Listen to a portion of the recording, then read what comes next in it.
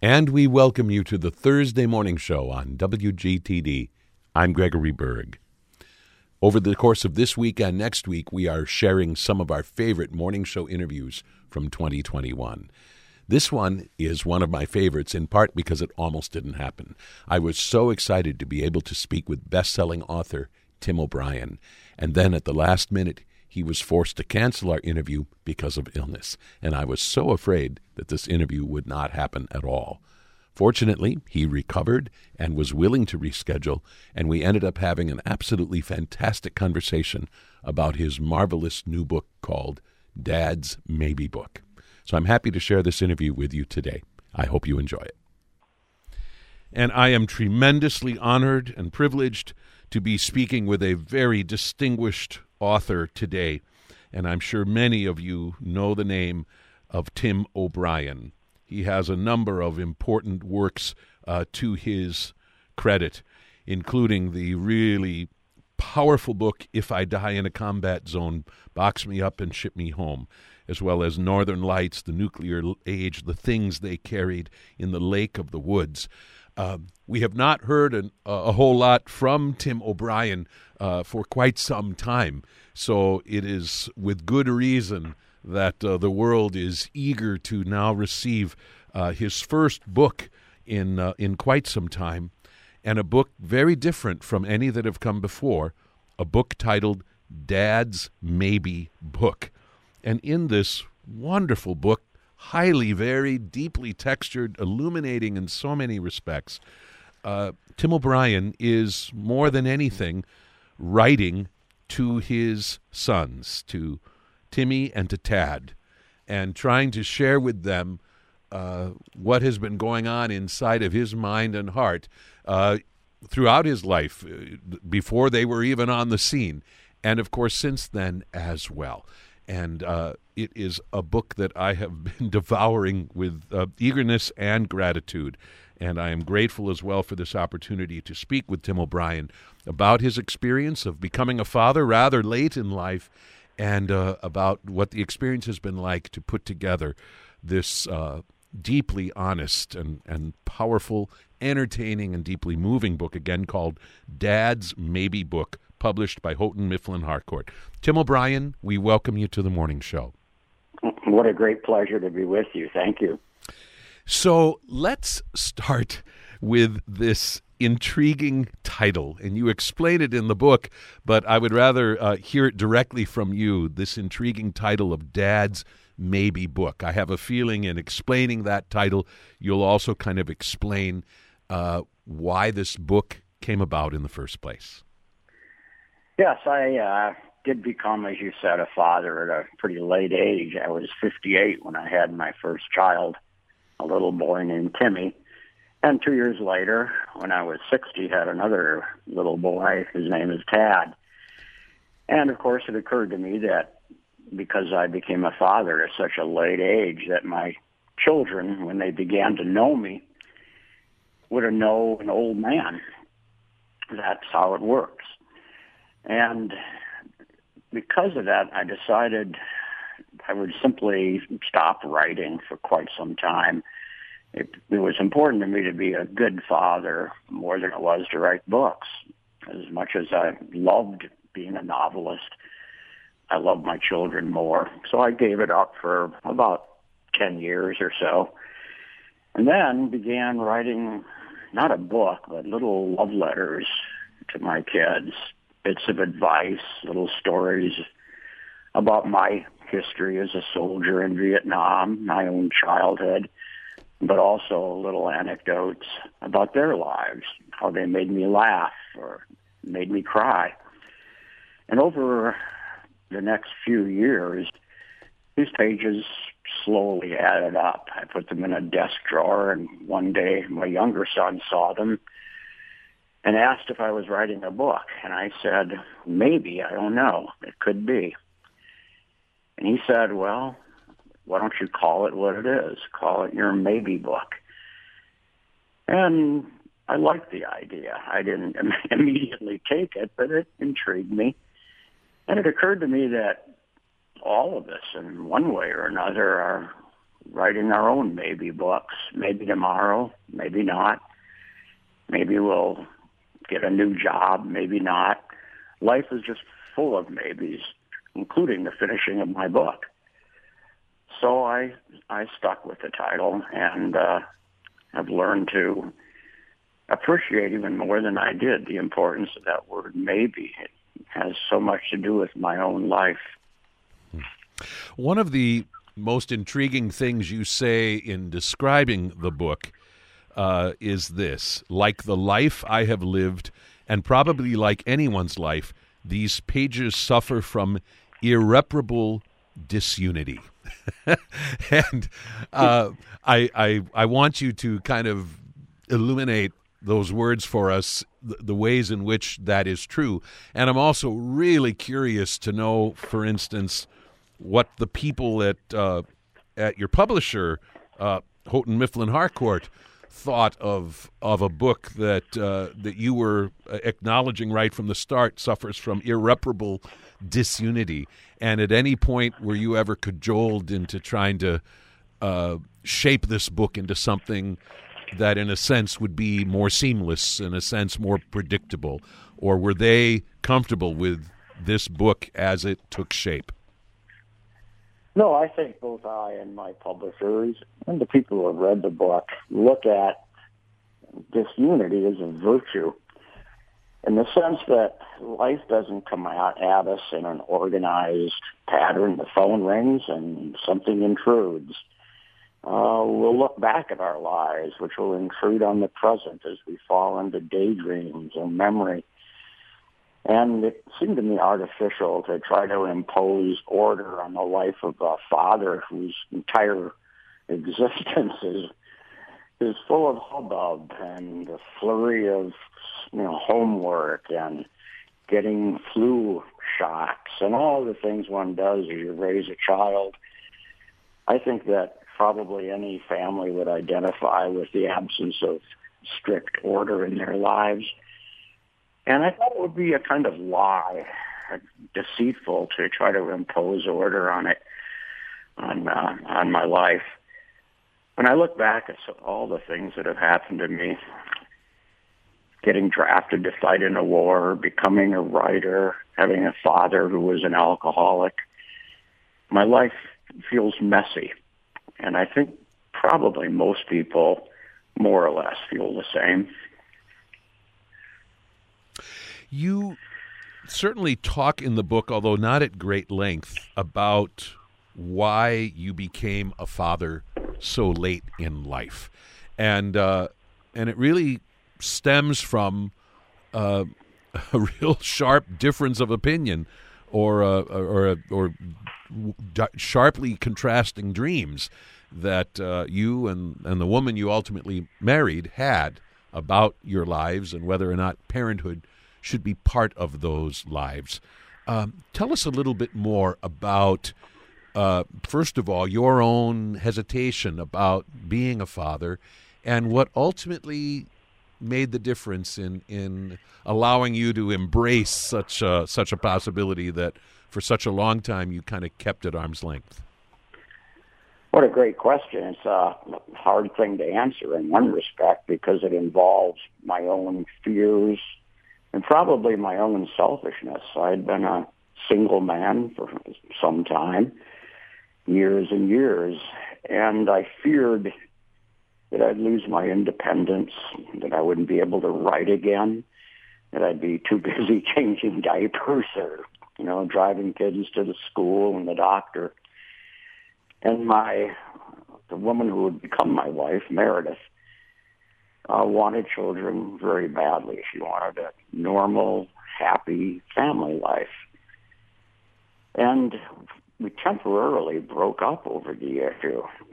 I thought she was being heartlessly reproductive, and she thought I was being selfish.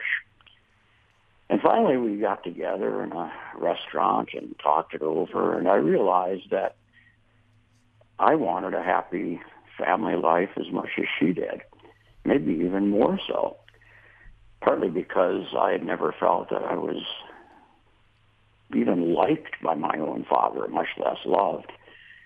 And I craved it. And I craved, which made me want to be a father and be a good one, showing love for my children and being there for them, being present for them. So this kind of narcissism or selfishness, loss of independence, was defeated by my craving really to be a good father. And so far, I think I have been.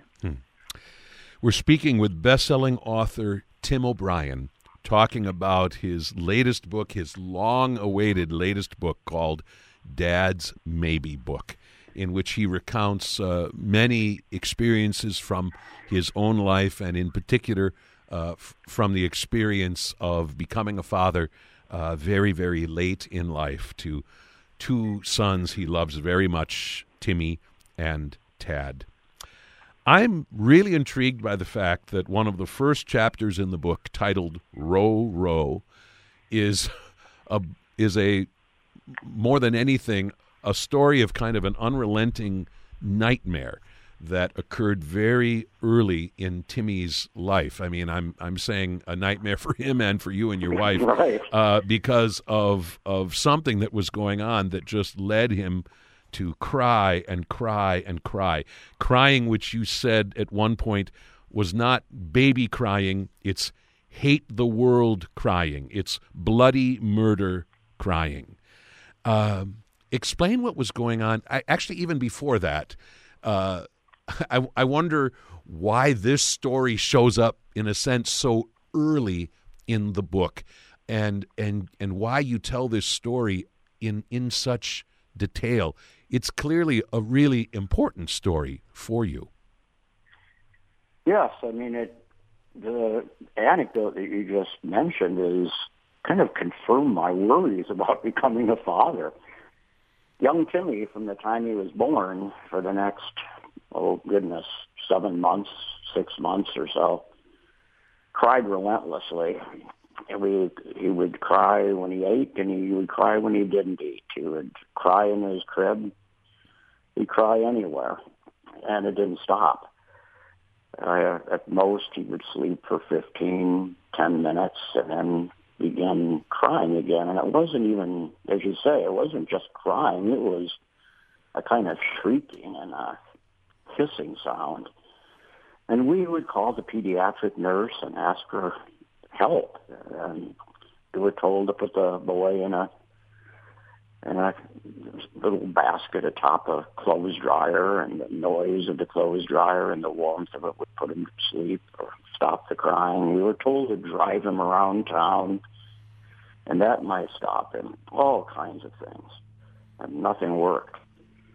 And over the course of those next many months, we did everything in our power to hold the boy, to make sure we fed him, and not to feed him too much, and nothing worked. Eventually, the crying disease caught on in our house. My wife started crying and crying because of the experience of having a baby who wouldn't stop. I would sit in the dark in a rocking chair from midnight till 5 a.m, holding the boy, singing "Row, row, row your boat" to him over and over and over. And eventually, my wife began just weeping one day right next to Timmy's bedroom. And I didn't think about it. I just did it. I put us all in a car and drove to an emergency room. And 7 hours later or so, we emerged from the emergency room with 3 prescriptions. We had Xanax, and myself and my wife, to calm us down, and a drug called Prilosec for Timmy. It turned out he'd been suffering from an extremely severe case of acid reflux disease, which caused pain when he ate. And if he didn't eat, he would cry because he was hungry, because he couldn't eat. And the experience of those 7 months was a tough introduction to fatherhood. But I remember thinking when it was all over that one of my obligations as a dad was to be present for a kid when he couldn't express his pain. He was a little baby. He couldn't talk. And to hold him. And I've been holding the boy ever since. He's now 16 years old, and every chance I get, I'll hug him or hold him. And I think my desire to cradle my own children was really born in those first months of Timmy's life. And what you tell us is once that nightmare was over, you said that there was a strange way in which part of you missed those days. You write, I don't miss all the horror, of course, but I do miss surviving the horror. I miss our rocking chair. I miss holding Timmy in the dark. I miss row, row, enough to feel acutely what is missing. And I suspect that anybody reading those words can probably identify, even if they haven't experienced exactly what you and your wife experienced with Timmy. But for many of us, even events in our lives that are the most difficult, there is part of us who misses the experience of weathering those experiences. Exactly. That I make it liken the experience to Vietnam in a way, that I hated the war, or I hated being shot at, I hated getting wounded, I hated the death all around me. However, when it ends, it's like a tooth has been pulled, and your tongue kind of probes that empty spot where the pain used to be. And in a way, you don't want the experience back. You don't want the horror back. But you do miss gutting your way through it and doing your best to hold on to your sanity and hold on to your humanity. And you miss the struggle of making your way through bad times. No one wants them, but once the pain is gone, there's a sort of strange feeling of nostalgia when you look back on periods in your life where you forced yourself to go through a bad period and somehow emerged out the other end of the bad experience. We're speaking with Tim O'Brien about his book, Dad's Maybe Book, in which he recounts many experiences from becoming a father late in life and drawing also from all kinds of events that were also part of his life before Timmy and Tad, his two young sons, came along. One thing that is intriguing about the way your book is laid out is that there are a number of chapters which are titled Homeschool. And explain to our listeners what is found in these many different chapters, all called Homeschool. Well, essentially, I'm simply trying to recreate or replicate our dinner table conversations as the boys grew up. They would ask me a question, for example, about what did you do in Vietnam and what was it like? And we talked for a while about it, and then I'd ask them questions in return. How would you feel about being told by your country to kill people? Would you feel misgivings? Would you do it without thinking about it? And these conversations on all kinds of subjects, about writing itself. I've been a writer for almost my entire life. They would ask questions, and I try to teach them a little bit about why I write and what I write about and the importance of language in our lives. Even if you aren't a writer, you do have to write essays for school and scripts for television or radio or postcards or tweets. And over the years, I've tried to instruct them on writing. But the interesting thing for me about the homeschool chapters is really what the kids have taught me in over the years about getting in touch with my own emotions the way a kid is in touch. And one of the events I recount is the day my mom died. We happened to be vacationing in southern France at the time, and I got an international phone call from my sister saying that my mother had passed away. And I remember telling the two little boys who were then about 7 and 9 years old, respectively, I said, my mom died. We were playing ping pong at an outdoor table at a fancy resort. And the boys didn't say much, and I didn't say much. And for 2 or 3 hours, we just whacked that ping pong ball back and forth. And then later in the day, as we were leaving this resort to go into town to have dinner, we were walking down a long hill into this little village. And it was twilight. The purple air was around us, the Mediterranean out below. And I took Timmy's hand, and we walked in silence for a long time. And then I said to him, are you thinking about Grandma? And Timmy said, no, I'm thinking about you thinking about Grandma. And just to make those words come out of my mouth now with you is hard to do. I want to tear up. Because this little boy, whom I thought was totally self-absorbed in little boy thoughts, was instead able to sympathize and empathize with another human being, imagining how I felt, his father, with a dead mother on my mind.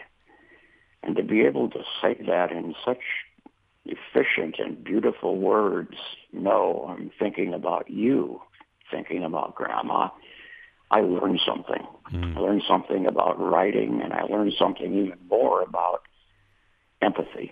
Yes. And what it means to be a human being and our capacity to stand in the shoes of someone else. Yeah. I so appreciate that your book includes so many revelatory ideas about what is behind good writing. And I want to ask you about a couple of them. But first, I want to give you a chance to talk about an interesting experience that you had with your own father, with whom you had, as you've already alluded to, a sometimes difficult relationship. Your father, among other things, was unfortunately an alcoholic, and at least at certain points in his life was, in your words, thought of as the town drunk. But you tell us about one day when, in your words, your father was trying to be a father to you, and he gave you, in a sense, a little assignment. Tell our listeners about this intriguing moment from your own childhood. Yes, in a way, it's an embarrassing moment. In other ways, it's a heartwarming moment. I was in my bedroom one afternoon, a Saturday, when I was maybe 8 years old or so, and my dad came into the bedroom carrying a big, fat book. And he handed the book to me, and he said, I want you to pick 5 stories out of this book. I want you to read them, and I want you to talk to me about them. And then he left. I was flabbergasted. The book was so big. It was a book of short stories by Ernest Hemingway, collected stories. So I dutifully picked, 5 stories. I tried to pick the shortest ones I could find in the book, and read them, and then went looking for my dad to talk about him. Well, he vanished on this summer afternoon. Probably went drinking, and I waited for him for a while. I remember sitting on the back steps, trying to think of what can I tell him about these stories. They were way beyond my abilities as an 8-year-old to understand the material in the stories. And I was both afraid and sad. Where did my dad go? Well, he never again mentioned those stories. My thought is he probably for a while decided I'll be a good father and give my kid good things to read. But then he went off to the VFW or the American Legion or someplace like that, and didn't return until very, very late at night, long after I was asleep. Well, this memory stuck with me for 50-some years of this summer afternoon. And one day I decided, well, I'm going to try the same idea with one of my own children. So I gave a story of Ernest Hemingway's, a story called The Killers, to my older boy, Timmy. Asked him to read it and talk to me about it. The story is a story of a boxer who either throws a fight that he's not supposed to throw, or vice versa. He doesn't throw a fight that he's supposed to throw. And a gambler has sent 2 thugs to kill this boxer for not doing what he was supposed to do. So at one point, the boxer, whose name is Ole, says, well, I'm tired of running. I'm just going to lie here in bed and let them kill me. And I asked Timmy what he thought about that man just waiting to be killed without running. And Timmy said, I wasn't thinking about that. And I said, well, what were you thinking about? And he said, well, I was thinking, don't boxers get hit in the face? And I said, yeah. And he said, and don't boxers hit other people in the face? And I said, yeah. And he said, well, I was thinking about why would anybody ever want to be a boxer? Which is, it's not what Hemingway wanted us to be thinking about, but it's a good lesson for a writer that sometimes readers take our stories in ways we don't intend as writers. They'll be bringing their own temperaments and their own values and their own backgrounds into a story. And they may be seeing things and thinking about things that the writer never intended. And that's a great lesson for a writer to learn, that you can only control so much when you tell a story to somebody. And beyond that, the reader or the listener to the story makes up kind of his own story. It's what Timmy had done. Mm. I appreciate that as you discuss this, you make what I think is a tremendously important point.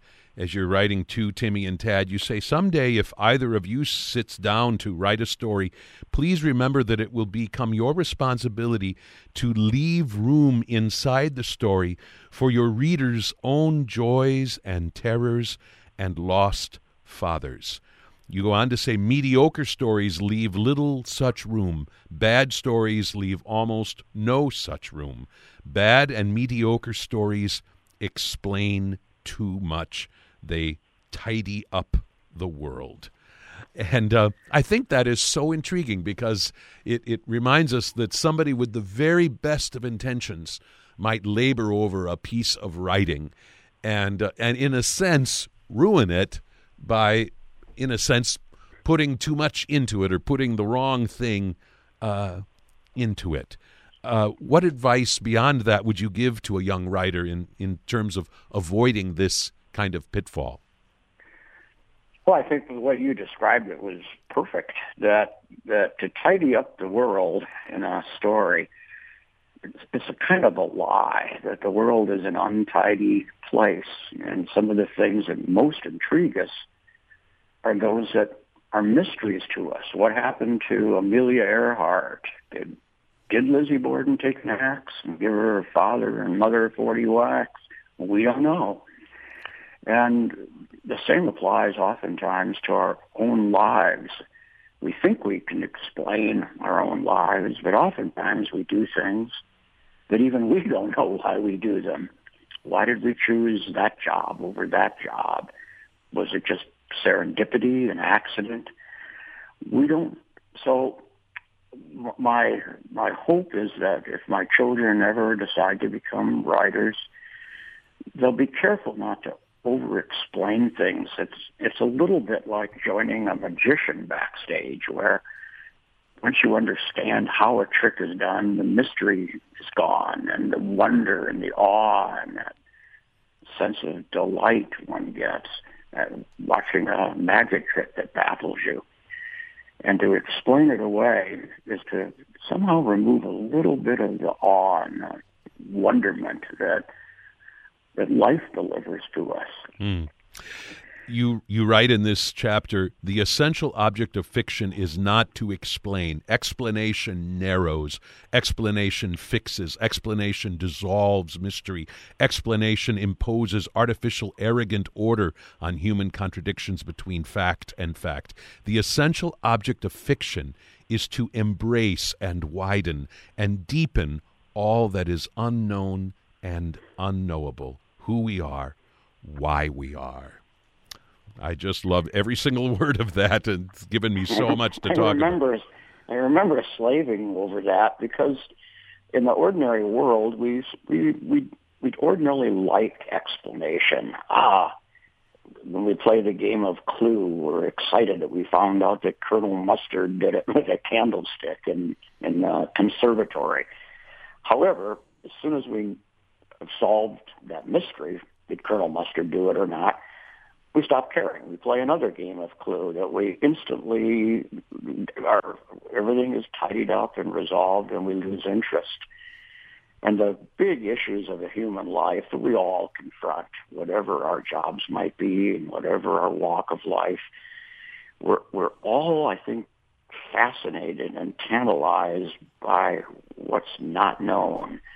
We dream dreams about the future, but we don't know if they'll come true or not, or to what degree, or in what way our dreams might come true, if at all.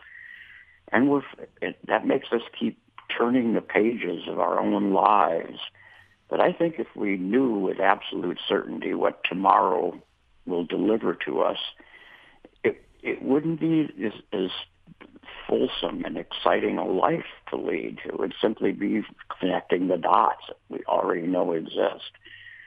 So I'm a pretty big believer in the power of surprise and the power of mystery, and it draws us to turn that next page of our own lives.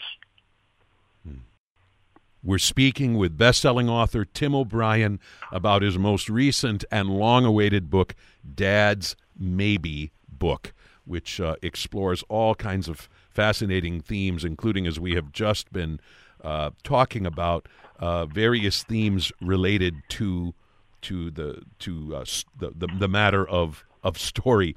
There's a really great moment in the book in one of these homeschool chapters in which you give your sons a long list of, in a sense, do's and don'ts, and one of my favorites is number 9.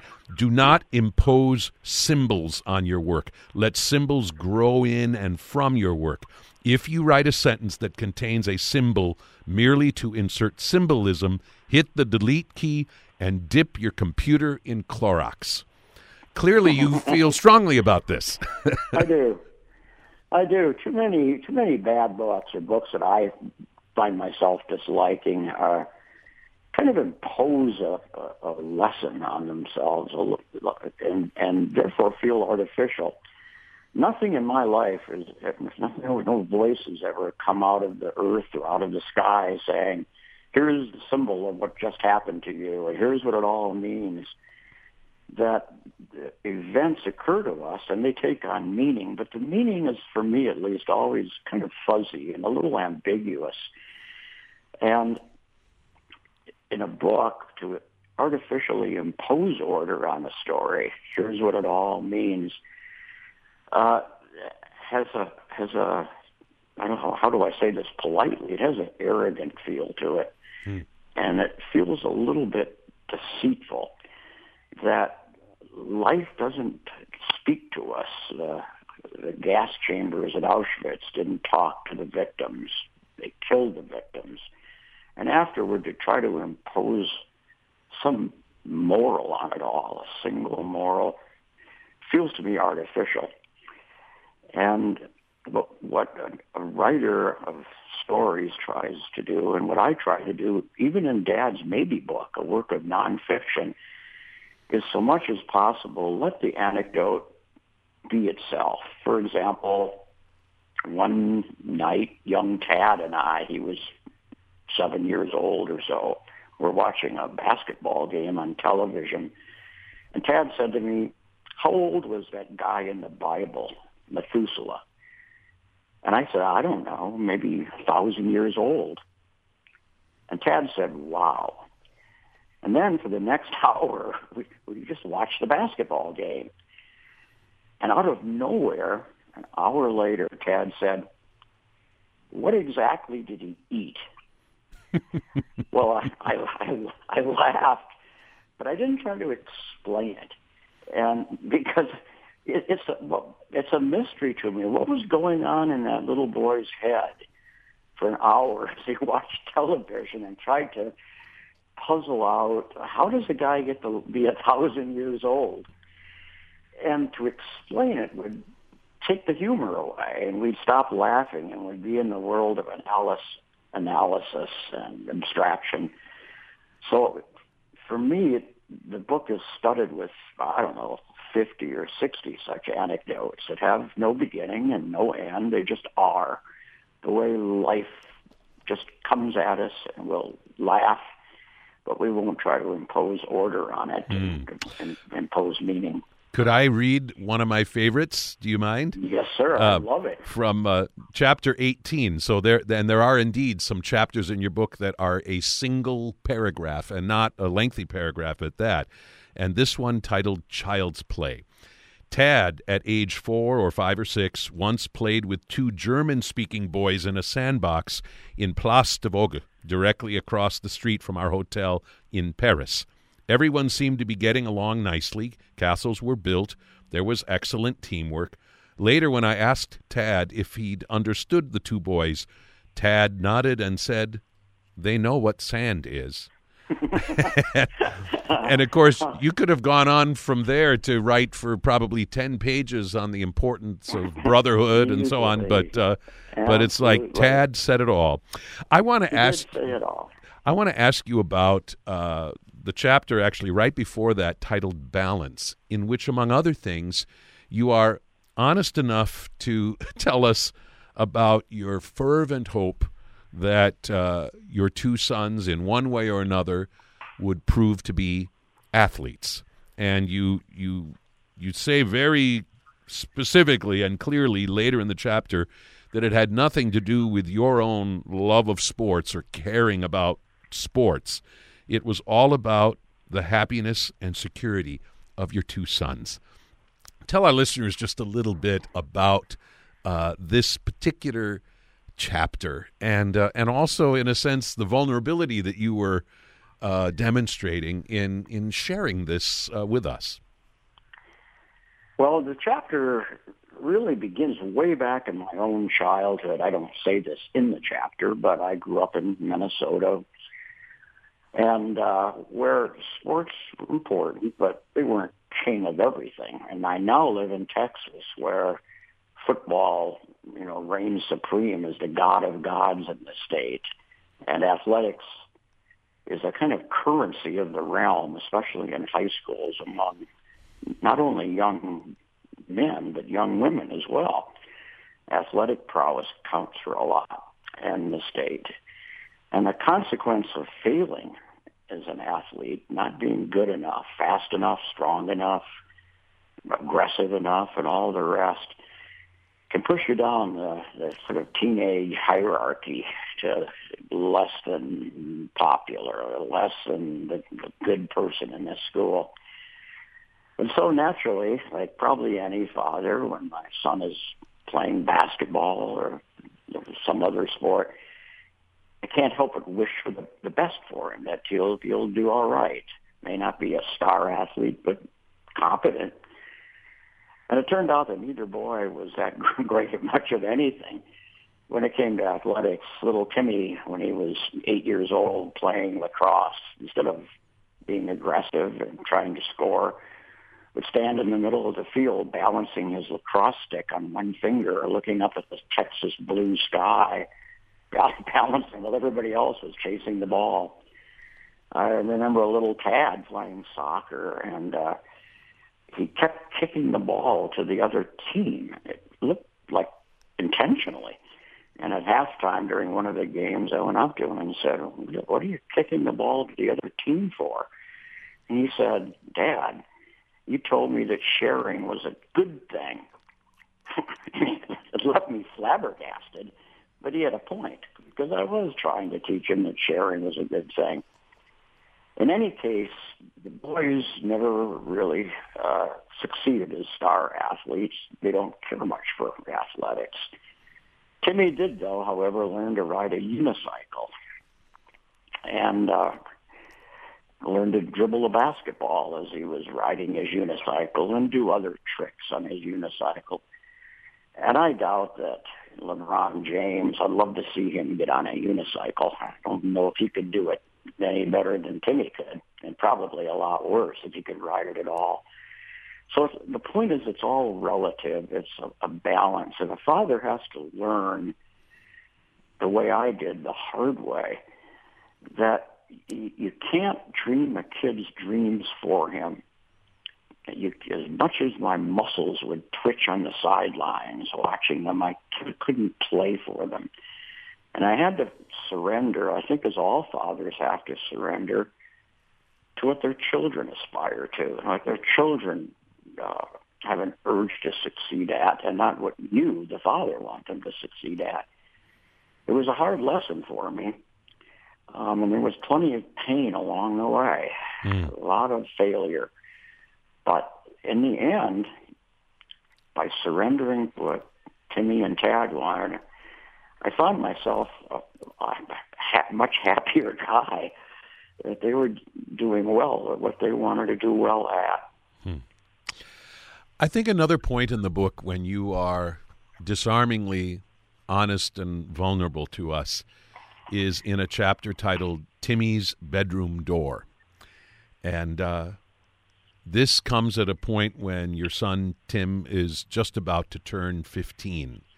And he is becoming, at least in some respects, a rather typical adolescent young man, much more withdrawn from you than he had once been. And for you, the door to his bedroom becomes a symbol of that. And you write towards the beginning of this chapter, standing before it, meaning that bedroom door, listening, wondering, partly curious and partly terrified and partly lonely, that fortified bedroom door makes me want to buy a keg of dynamite and blow it forever off of its hinges.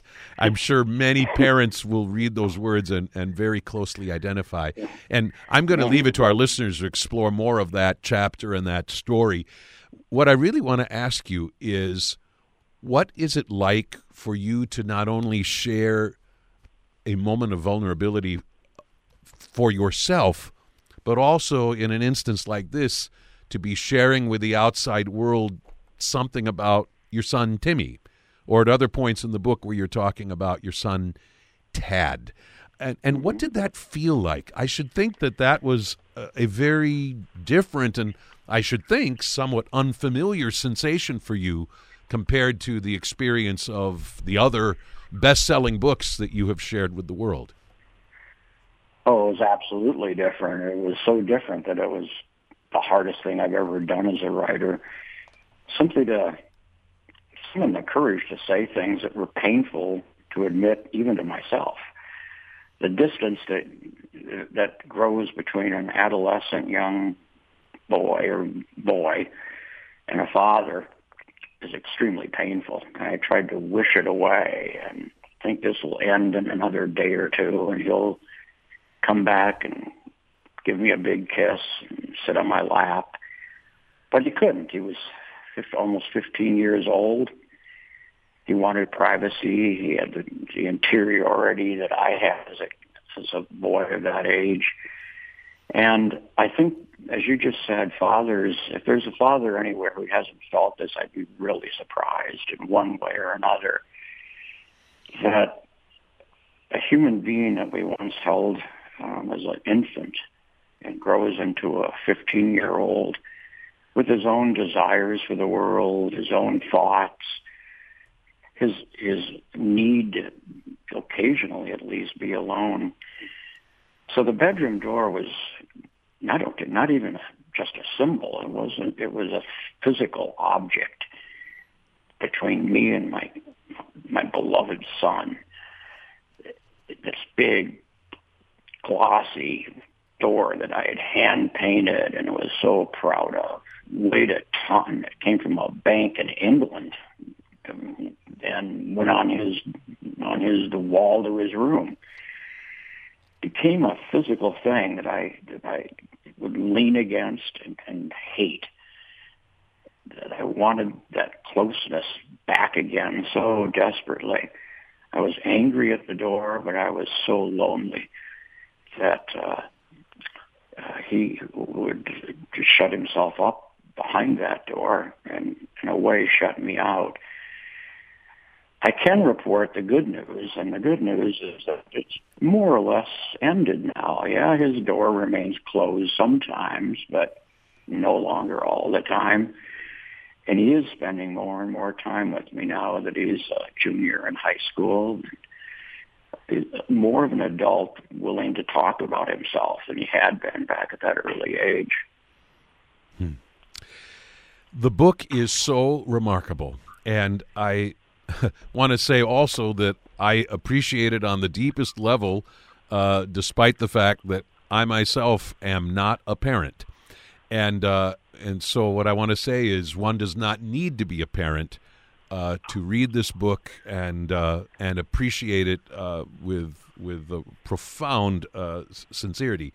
And yet I want to say also that for anybody who has traveled anything remotely like the road that you have traveled, will find all kinds of things with which they will deeply relate. The book, again, is Dad's Maybe Book. It is published by Houghton Mifflin Harcourt and the author, Tim O'Brien. Tim O'Brien, I thank you so much for giving the world this wonderful book, and I so appreciate you giving so much of your time to talk about it today on the morning show. It was my pleasure and honor. I really appreciate your great probing questions. It doesn't happen often, and I do appreciate it. Thank you. You're welcome. I want to add this brief postscript to the interview that you just heard. There was no time in our conversation to touch on any of the points in the book in which Tim O'Brien shares some of his painful experiences as a soldier in the Vietnam War, nor any time to talk about his poignant return to his hometown of Worthington, Minnesota. But I do want to read for you a portion of a chapter called The Best of Times, in which he offers some very discerning thoughts on memory. Tim O'Brien writes, after one broken leg and after a bazillion spills and crashes and near amputations, my daredevil son Timmy collided with his third birthday, and a few days later his brother Tad became a stylish 1-year-old. It has been an amazing time in the life of this Johnny-come-lately 59-year-old father. So many indelible moments. Later on he writes, and yet on the dawn of this Father's Day, June 8th, 2006, the thought occurs to me that neither boy will remember more than a fragment of our miraculous time together. That which is everything to me will become almost nothing to them. If I were to vanish from their lives at this instant, my sons would have no recollection of their father's face or voice or human presence. Seems impossible, doesn't it? But even as adults, we salvage precious little from our own lives. Vividly lived-in minutes and hours seem to erase themselves as we scurry towards eternity. The meal we savored, the joke that had us laughing all night, the TV program that held us transfixed, almost all of it is lost. Just one of many remarkable moments from this remarkable book, Dad's Maybe Book, by Tim O'Brien. I'm Gregory Berg.